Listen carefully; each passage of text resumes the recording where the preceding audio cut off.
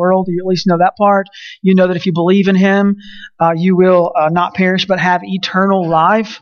God sending His only Son into this world. You know, what was His motive behind that? What was His reasoning behind that? Have you ever thought about the reasoning behind or the motive behind salvation? I mean, the reason for sending His Son into this world. Yes, there's separation. Yes, there's sin. As we talked about last week, there is inevitably going to be judgment for sin. But have you thought deeply about the love of God for this world? Think about the love that He has for us and that He would send. And I know that we say it a lot in church, but that He would send His Son into this world to save us, to reconcile us through Himself back to the Father, to restore us, to restore what's broken, to restore what's been separated, and bring it back to perfection, to righteousness, to holiness, all for the sake of God being glorified. As we're reading through the book of Zechariah, I hope that you are studying it a little bit during the week, reading through, trying to get the whole roller coaster of Zechariah and what God is trying to proclaim to His people. I hope that you're seeing that God is at work still today. As we talked about 2 weeks ago, one of the major themes throughout all the prophets is the sovereignty of God, how God has been in control and will continue to be in control despite what the world looks like, how He is sovereign over all, our Lord over all. We're seeing that played out also in His Son Jesus, that He is Lord over all, and we see His sovereignty in that. And I know that that's hard to see. I think about, we have a friend back in Idalou that has just found out yesterday that his son died tragically in a plane crash. And we hear that and we think, oh my goodness, what is going on? We have a friend that has adopted, and their child has come over with some great illness and is probably not going to, by doctor's standards, not going to live through this day. You think about the hardship, the heartache that's going through that family at this moment, the tragedy that's going on through there. As we attended a couple of funerals this week and will next week also, the thought of what is going on in this world, the sorrow, the sadness, the tragedy that's going on. As we hear about a broken world that we live in, is God still sovereign in that? We have to deal with that ourselves. We have to really work out, pray, read Scripture, study. Is God still in control? We talked about last week that God has declared that there's going to be an inevitable judgment of sin. Like it's inevitable that this is going to happen. That there's a separation between us and God. Sin has caused that. We have responded and allowed sin to creep in and respond to it and let it control our lives. And because of that, there will be judgment for sin. We talked about a little bit how we're okay with that. We're okay with judgment of other sins. We're okay with God judging the world. God, please judge the world. Not just in your time, but listen to my timing too. Judge the world. They're terrible. We don't want God to judge our own sin, yet there will be a day that we even stand before the judge. And our hope is that we're hidden in Christ, our sins removed by Jesus. And because of that, when we stand in front of the judge, no longer will we be judged, but instead Christ being judged, His sacrifice taking our place, being the atonement and propitiation for our sins. And because of that, we can stand and not fall or be cast away.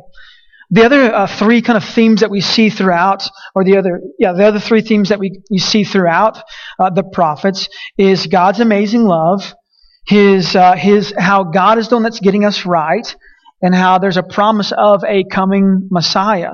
And so this morning I want to talk a little bit about God's amazing love. And I know it's something that we talk often about. We just sang 2 great songs about God's amazing love. And as I say that right now, you're thinking, what else can I learn? I know it all. You already said John 3:16 this morning.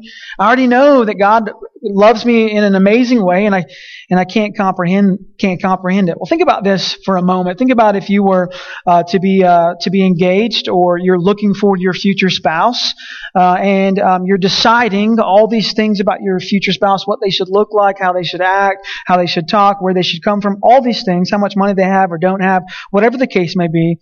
As you're looking at all these things, you're deciding, hey, I want to weld my life, or concrete my life, connect my life. I want to hitch my life to this person. And so I start looking at all these factors, all these things that are characteristics of this person. And as we look at this person, inevitably we begin to judge even their faults. And we say, let's hope, because I've come to the conclusion that I want to marry this person, but I'm seeing a lot of their faults. And my hope is that their faults are going to outweigh their good things, the things that their good characteristics, their good traits. So maybe they have many faults, and maybe as you're looking backwards now, wives, at your husbands, you can say, I had a list of the faults they had. I just didn't realize it was like times 3 the faults that they would create. But as I look at their faults and I say, do I really want to hitch myself to this person? Do I want to marry this person even though they have all these faults? Well, my assumption is this, that if you're married today, that you looked at the faults and the good traits and you decided that they had more good traits than faults. And those good traits kind of erase the faults. And so you decided to marry this person. In regards to our relationship with the Father, in regards to our relationship with God, our faults outweigh the good things that we could ever do. So we have many more faults than we do good characteristics. In fact, there's really not any good in us at all. And yet for some reason God says, hey, I want to marry you. I want to hitch our lives together. I want to be welded together. I want to be in an intimate, close relationship with you despite who you are. You have all these faults. I can point them out. I'm going to judge them. You have all these faults. I'm going to remove them from you, and then we're going to have a right relationship together. It's crazy. It is an amazing love to look past all these faults. Many of you do that still today. You look past your grandkids' faults and you say, I'm still going to love them. You look past your kids' faults and you say, I'm still going to love them. You look past your spouse's faults and you say, I'm still going to love them. But you've drawn a line. I'm going to love you as far as this. But if you do these things, at this point I'm going to have to really decide, do I still love you? There is a line, a measuring line, a plumb line that God is a standard that He's put, and we're all below it. And yet He decides, you know what, I'm going to erase all your sins, and I'm going to continue to love you. Sins erased through my Son.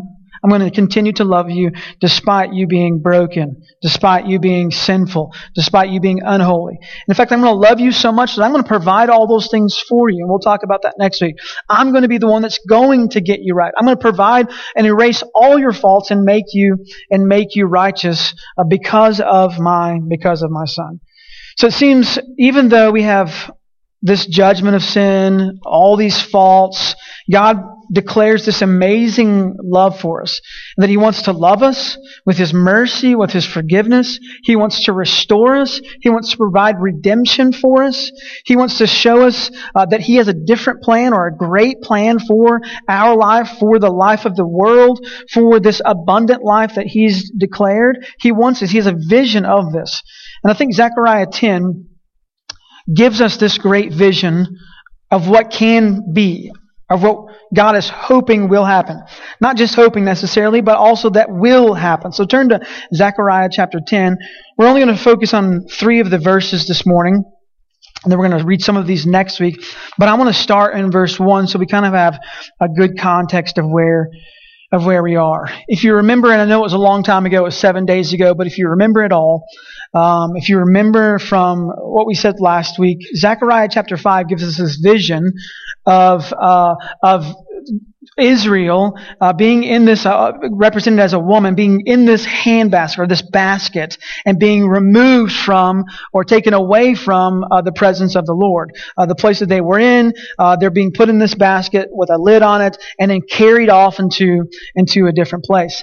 This is probably where we get the phrase, and I'm sorry if this offends you, but it's probably where we get the phrase going to hell in a handbasket, because they are being removed. They're being separated. They're going to a place of separation from the Lord, which is hell. And they're going to that place in this basket. And so they're being removed from this. And in fact, in this case, Zechariah 5 tells us they're being removed so far, and they're also being put into captivity, this is crazy. They're being removed from the place of God, and they're being cast off, rejected, moved to another place, and then in this other place, they're going to be captives to someone, to something even. This is a great picture of the gospel, because this is exactly what happens to us with sin. It removes us. It separates us from the Father. It makes us captive to sin, slaves to sin, slaves to the world. And so we must be released from that. We must be carried away from sin into the presence of the Father. So if we are headed in the wrong direction, if we're headed in the way of separation from God, in the words of my dad, we better change our ways. I mean, if we're headed in this direction and it ain't good, we better change our ways. But can we? I mean, can you change or modify your behavior enough to meet the standards of the Lord? Can you change your actions enough to go up to or to meet yourself with the criteria that God desires for a right relationship with Him? Can you do enough? Can by your own merit, by your own stamina, by your own strength, can you do the things that God desires of righteous folks? I mean, I know I'm looking at you and you're like, well, we already know the answer to this. We've been in Sunday school before. We know that we cannot. That there's no way to work yourself into heaven. And there's no quality, good work that I can be a part of that will give me the merits that I need in order to be right with the Father. That though I've been separated and carried away, there are no secret tunnels or secret passageways for me to get back to the Father. Can you imagine yourself in this big hot air balloon basket and you're crouching down because there's a lid on top of you and you're in there and you feel yourself being whisked away and you're thinking, what am I going to do? And you begin generating some kind of plan to overcome what's happening to you. Can I cut a hole in the bottom of the basket and fall out and then make my way back to the place that I want to be? Can I, once I land and wherever I am I going to be able to find a map that's going to get me back to the place that I need to be? Are there secret tunnels? Are there secret passages? Is there some kind of secret sauce that will get me to the place that I want to be? And we try and we try and we try and we try over and over again, thinking that at some point we're going to find the way back to the right place, the righteous place, the holy place, the place where the Father is. There is no secret passage. There's no secret tunnels. There's no secret sauce necessary. There's no way to escape sin and its judgment on our own merit. You cannot. And the more you try, the deeper into the mud and the mire and the muck that you get, the further away from the Lord you get. The more you try on your own effort and your own merit, the further you get away from the Lord. As the Lord is decreeing, I will do these things. I'm the one that's going to act according to my mercy and my love and my grace. Trust in me and me alone. Zechariah 10 verse 1 says this, ask rain from the Lord in the season of the spring rain, from the Lord who makes the storm clouds, and He will give them showers of rain to everyone, the vegetation in the field. Verse 2, for the household gods utter nonsense. The diviners see lies. They tell false dreams and give empty consolation. Therefore the people wander like sheep. They are afflicted for lack of a shepherd. In a few weeks we're going to get more in depth upon this good shepherd talk that we're about to get to. When I talked about last week, there's a redundancy in Zechariah. Did you hear the same things over and over again? This is one of those cases. So in a few weeks when you hear me preach this again, you're going to say, didn't you just preach that? I'm only trying to be like Zechariah, okay? Verse 3 says this, my anger is hot against the shepherds, and I will punish the leaders. Why? They've been giving misdirection, leading them not in the way everlasting, leading them in their own ways, their own thoughts, their own desires. For the Lord of hosts cares for His flock, the house of Judah, and will make them like His majestic steed in battle. But we're seeing already that the Lord of hosts, this God who's going to judge sin, He sees these captive. He's even the one that removed them, but He sees them captive. He sees that they don't have a good shepherd, that the shepherds they have are leading them not in the way everlasting, but are leading them against God's desires. And so because of His care, He says, I will be their shepherd. Verse 4 says this, from Him shall come the cornerstone, from Him the tent peg, from Him the battle bow, from Him every ruler, all of them together. Verse 5, they shall be like mighty men in battle, trampling the foe in the mud of the streets. They shall fight because the Lord is with them, and they shall put to shame the riders on horses. And we're going to focus in on these next three verses this morning. Verse 6 says this, I will strengthen the house of Judah, and I will save the house of Joseph. I will bring them back because I have compassion on them, and they shall be as though I had not rejected them. For I am the Lord their God, and I will answer them. Then Ephraim shall become like a mighty warrior, and their heart shall be glad as with wine. Their children shall see it and be glad. Their hearts shall rejoice in the Lord. I will whistle for them and gather them, for I have redeemed them, and they shall be as many as they were before. Though I scatter them among the nations, yet in far countries they shall remember me, and with their children they shall live and return. Verse 10 says, I will bring them home from the land of Egypt and gather them from Assyria, and I will bring them to the land of Gilead and to Lebanon, till there is no room for them. And he shall pass through the sea of troubles and strike down the waves of the sea, and the depths and all the depths of the Nile shall be dried up. The pride of Assyria shall be laid low, and the scepter of Egypt shall depart. I will make them strong in the Lord, and they will walk in His name, declares the Lord. So there's a lot to this, and we're going to get in a few weeks a lot more about the prophecy concerning Jesus here. But I want to focus in on God's amazing love for us this morning. We need to find an escape plan out of captivity. Just like Judah and Joseph were held captive and separated from God, we need the escape plan. And God has provided that escape plan in Jesus. I mean, think about this. And according to, just our laws and our standards in our world today, by the shaping of our culture even, we know that if someone does something wrong, it must be judged and punished. The harsher the crime, the harsher the punishment, right? If the crime is against me, the more likely I am to respond with even more of a harsh punishment. You spoke ill against me. You gossiped. You stole my property. You cut me off in traffic. You called me a cotton-headed nitty-muggins, or whatever the case may be. And so you must pay. An eye for an eye, a tooth for a tooth, property for property, life for life. We hear about this often, right? We face it daily. You cut me off in line at Shopko, so I'm going to cut you off in line at Bob's. You cut me off a line in the traffic if you're going to school, so I'm going to show you what it's like to cut people off. We just talked about this, Brian. You bit me, so I'm going to bite you back. This is how we parent, right? This is what we do. We live in this world of retaliation. You've sinned, and so because you've sinned, I'm going to respond to you in the way that I think is most appropriate. Richard Phillips says this, today we hear more about dysfunction and felt needs and self-image than we do about sin. But the salvation we truly need is the one that frees us from our sin, from its guilt before God and its power over our lives. Think about this desperate need that we have, this need to be brought back into right relationship with the Father because of the sin that separates or alienates us from the Father. We need this. We can't do it on our own, so we must depend on somebody else. If we do it on our own, we begin to take upon ourselves the sins of others. You cut me off in line. I'm going to take your sin and put it on myself.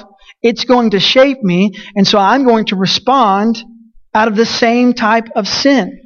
Verse 6 says this, Zechariah 10:6. I will strengthen the house of the Lord, of Judah, and I will save the house of Joseph. I will bring them back because I have compassion on them. I will bring them back. You were separated. Sin removed you from the Father. And so where sin is, He's going to bring you back and leaving sin behind. Sin no longer shapes you, but instead the compassion, the mercy, the love, the salvation from the Lord is what should be shaping our lives. It really bothers me when someone does something against me. It takes a lot of humility to continue to have a relationship with them again. Sin has separated us. Sin has caused us not to have a right relationship. And yet I'm going to go and rescue the sinner and bring them back, asking them or telling them, leave the sin behind. The crazy thing in our world today, and I don't understand this wholly, but the crazy thing is that for some reason, other sins actually begin to shape my actions, and not in a positive way. I see their sin. I remember their sin. I dwell upon their sin. I begin to respond to myself because of their sin. The sinner, I begin to respond to them, the sinner, because of their sin, and to everyone else because of someone else's sin. I become the sinner. I take upon the identity of whoever that sinner is. It's this crazy thing that happens. God is saying, I'm going to bring them back. I'm going to strengthen them. I'm going to save them. I'm going to bring them back because I have compassion or I have love for them. And I want them to leave that sin where it is. I'll take upon their sin myself and destroy it. And I don't want them to take it upon themselves anymore. I mean, my hope this morning is this, that you're seeing that God loves you so much that as He removes your sin, He doesn't want your sin or anyone else's sin to creep back on you, to take the identity upon yourself. I'm a former sinner, now loved and saved by the Lord, yes, but quit identifying ourselves by sin. Instead, identify ourselves hidden in Christ. No longer does sin rule over me. Instead, Christ rules over me. Christ takes over. He has saved me from that. In fact, He's brought me back, leaving sin behind. I mean, it's crazy. He says in verse 6 towards the end there, and they shall be as though I had not rejected them. What caused the rejection? What caused the separation? Sin. Sin's what caused the rejection. Sin's what has caused the separation. And so you can't come back to the Father restored with sin. Sin's what caused it. So sin must remain separated from the Father. So we don't bring it back with Him. And today in our world, when we see the sins of others and we begin dwelling upon it, we aren't living this redeemed life. We're still living a rejected life, a separated life. Letting our lives being shaped by the sins of others. I mean, you know folks who have sinned against you, folks who have done something wrong to you in the past. Someone we'll take an easy one, someone that maybe has gossiped about you. And what's your response to their gossip? Brian, can you believe these people have been gossiping about me? Brian says, what people? These people. You mean those sinners? Yeah, those sinners. Those sinners. And then that's how we have coffee. Gossiping about the gossipers. It's a crazy thing how sin begins to shape us. Instead of this redeemed life, no longer will I let it control or shape me. If you've ever seen one of the, I don't even know if it's Marvel or whatever, there's two different camps there. I'm not sure what they are. I'm sorry. I'm embarrassed that I don't know comic books.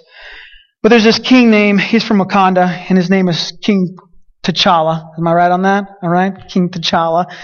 And he has this really cool suit. All right, I've only seen the movie twice. But he has this really cool suit. And this suit absorbs all the blows and the kicks and the punches and the gun blasts and all these things. It stores up all that energy. And so that at just the right time, according to his command, when he tells the suit to release all that energy, the suit releases all the stored energy to destroy his opponents. So get this, okay? So you're fighting King whatever his name is, T'Challa, okay? And you're fighting him and you keep hitting him and nothing's happening. But as every hit that you hit him with, his suit begins to grow in strength. And then just at the right time, he releases all that energy to completely destroy you. Will this ever create peace? Will there ever be peace in Wakanda and the rest of the world if these are our actions? And I think redeemed people still act this way. Clothed with the righteousness of Christ, suited with the armor of God, yet allowing the sin to be absorbed in us so that at just the right time we can be the one that destroys. And here's the amazing thing about our Father. And maybe you've read this before in Isaiah, or maybe you've read it before in 1 Peter. We're going to end with that today. God does not respond this way. He doesn't absorb the sins of you and I and the rest of the world to just at one point say, you know what, I've had enough, and just completely destroy the world. But instead, He's acting with patience and compassion right now, with mercy, absorbing the sins of the world through His Son Jesus to be this ultimate sacrifice for your sins. Though you should be destroyed every time we punch Him or sin or hit Him or do these blasts against Him, instead He responds with, for whatever reason, He responds with mercy and compassion and love and forgiveness. Now there will be a day, inevitably, that there will be judgment for sin. But thanks be to God, He's provided the way to escape that. in His Son, Jesus. So you've been forgiven, right? You have assurance of salvation. You know where you're going. You have hope in Christ, peace with the Father. And so you suit up every day, right? And you begin to absorb the blows of other sins. And then, what do? How do you respond? You cut me off in traffic, so I will unleash the power of the suit upon you. Or will you model the life of Christ and respond differently? Respond with love and grace and compassion so that the Father may be glorified. Will we respond with the sound of love? I don't know for you. I know it's really difficult. And this is why verse 6 begins with, I will strengthen the house of Judah. The Lord knows you will not be able to. The people belonging to Him will not be able to do this on their own. I will save the house of Joseph. I will bring them back because I have compassion on them. And they shall be as though I had not rejected him. Think about this. God responds. He responds to us, to our sin, with completely removing all that separated us from Him. As though I had not rejected them. Think about the love that it would take to respond with right to the one who wronged you. Restoration means bringing back into favor, being brought back into the right relationship and favor with the Lord. God's love restores us back into favor with Him. I mean, this is the process of justification. It's the sentence of the judge in favor of the prisoner. It is God saying, I declare this man or woman not guilty. And then the process of reconciliation. It goes a step further. It is not only that our sins have been forgiven and that the divine justice has nothing against us, but it is that He has received us as His own to His loving heart, and we are reconciled to God. And this is crazy. This is the amazing love of the Father. That not only does He say that now you've been judged and you are no longer guilty, though you have sin, it's going to be removed, and I'm going to make your life as if you had never been rejected before. I mean, do you hear this? Do you hear what must happen? That love must take place because of God's love, His mercy, His compassion. He removes our sins. He restores our lives and reconciles us to Himself. And I wonder, church, are we modeling this also? Are we modeling this in the lives that we live daily to the world? Are we being these people who have been brought back into right relationship with the Father, who have been restored, who have been reconciled, not because of anything that we've done, but all because of the love of the Father? I love Titus 3:5. He saved us not because of anything we have done, but because of Him, because of His mercy. We have nothing in us to appeal to God. Nothing that would cause Him to say, hey, let's get hitched. Instead, He says, I will show you mercy. I will save you. I will bring you back. I will restore you. I will redeem you. I will have compassion on you. And I'll make you as if you had never been rejected. For I am their Lord, the God, and I will answer him. And verse 7 says this, Then Ephraim shall become like a mighty warrior. There's this transformation that happens. Psalm 51:1, Have mercy on me, O God, according to your abundant mercy. Blot out my transgressions. Transform me. I will make them like a mighty warrior, and their hearts shall be glad as with wine. Their children shall see it and be glad. Their hearts shall rejoice in the Lord. Jesus responds to the sins of the world by taking them upon Himself, taking your sin and my sin, the sins of the world upon Himself because of His compassion, because of His great love. And then He transforms us into His likeness, a mighty warrior. He gives us this gladness of heart, no longer to be separated from the Father, but full of peace, hope, and joy because of the Father. And then verse 8 says this, I will whistle for them and gather them in, for I have redeemed them. What a beautiful picture of a good shepherd, of the greatest shepherd from John 10. My sheep know my voice. My sheep know my voice. Dad, you've probably snapped and your kids change. Moms, you've probably whistled or and your kids, they know that, whatever that is, and they completely change. Just last year, Reese and his classmates were out at the soccer field in 6th grade, and I'm driving by, I roll down my window and I see Reese out there, and so I whistle, and of all those 100 kids, only one turned. My own boy. He knows my whistle. I will whistle for them and gather them in because he is a good shepherd. Because he doesn't want us to be sheep without a shepherd. He has compassion for us. He wants us to be brought into his family. And church, I wonder if we're modeling this today. Listening to our shepherd's voice. Responding to him. Listening for his whistle. Gathering us back up, maybe even weekly, as he whistles. So that we can hear from him. Be changed by him. Because of his love and mercy for us. Thanks be to God that King Jesus is not like the king from made-up Wakanda. Instead, he responds, instead of retaliating with overall just wrath at the moment of your first sin, he responds with grace, with patience, with forgiveness, with mercy, and with compassion. Let me read this to you. 1 Peter 2, starting in verse 21. For to this you have been called, whistled almost, because Christ also suffered for you, leaving you an example, so that you might follow in his steps. Here's the crazy thing. He committed no sin. Neither was deceit found in his mouth. So when he spoke or whistled,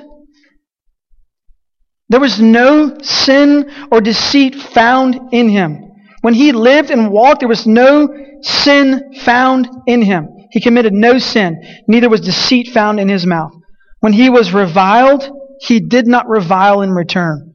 When he suffered, he did not threaten, but continued entrusting himself to the one who judges justly.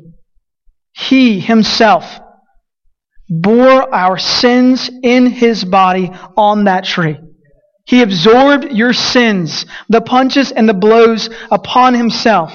Not to one day say, let's destroy it all, but instead out of love says, let's forgive it all. He himself bore our sins in his body on the tree that we might die to sin and live to righteousness. By his wounds you have been healed, for you were straying like sheep, but have now returned to the shepherd and overseer of your souls. When Jesus whistles, it's the whistle of love. Boxcar Willie, I don't know if you know him or not, but he can make this cool train whistle. And people respond to it. Oh, that's so cool. And here's Christ whistling daily, arms stretched wide, saying, here is my love and grace and mercy and compassion on you, church. Respond to it in the same way that I've responded to you. So my hope this morning is this, that as you're hearing through God's Word what Christ has done for you, and the amazing love that He has for you, that He's not given up on yet, that He's not just said, you know what, I'm done with this, but instead has continued to be patient with this world. Respond to His love in a way that glorifies the Father because of how great He is. Let me pray for you. Lord Jesus, again, I don't know that we can comprehend your amazing love for us. So would you stir in our hearts, maybe with a loud whistle or a whisper of love, or your word this morning, or songs, or whatever it may be, others in this room. God, would you continue to stir in us? God, let us hear you. As the people saved in this room, God, let us respond to the people that are around us like Christ responds. The folks in the room this morning that are not saved, God, I pray that you continue to stir in their heart. Continue to whistle and gather them to yourself through your Son, Jesus. God, we know the good news is At the moment is patience, I feel. God, that you have not abandoned us or given up on us. And God, that you have not just destroyed it all, but instead you've sent your Son to take upon himself the sins of the world, to be the righteous sacrifice, so that we might have right relationship with you. Stir in our hearts this morning, Lord. In Jesus' name I pray. Amen.